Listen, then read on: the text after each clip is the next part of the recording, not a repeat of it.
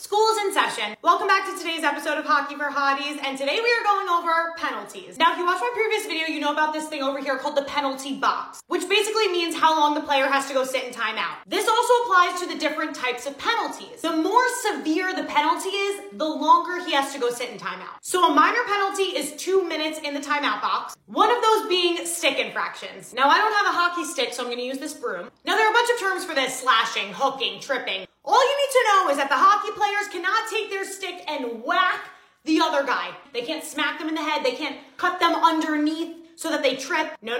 They gotta go spend 2 minutes in timeout. Then you have a double minor penalty, which is 4 minutes in the box. That would be any time blood is drawn. Now we got major penalties, which are 5 minutes in the box, one of these being fighting. But Kate, I see people fighting in hockey all the time. Yes, they actually let them fight on the ice. I mean, I understand if you were a ref, would you want to get in between two hockey men? No.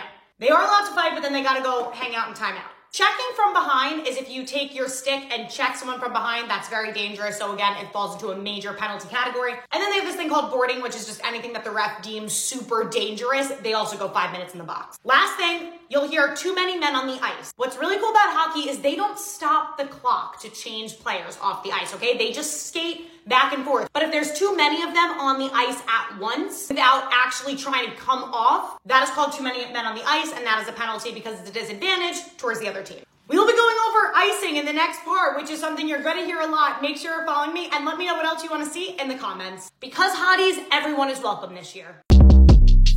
Short Cast Club.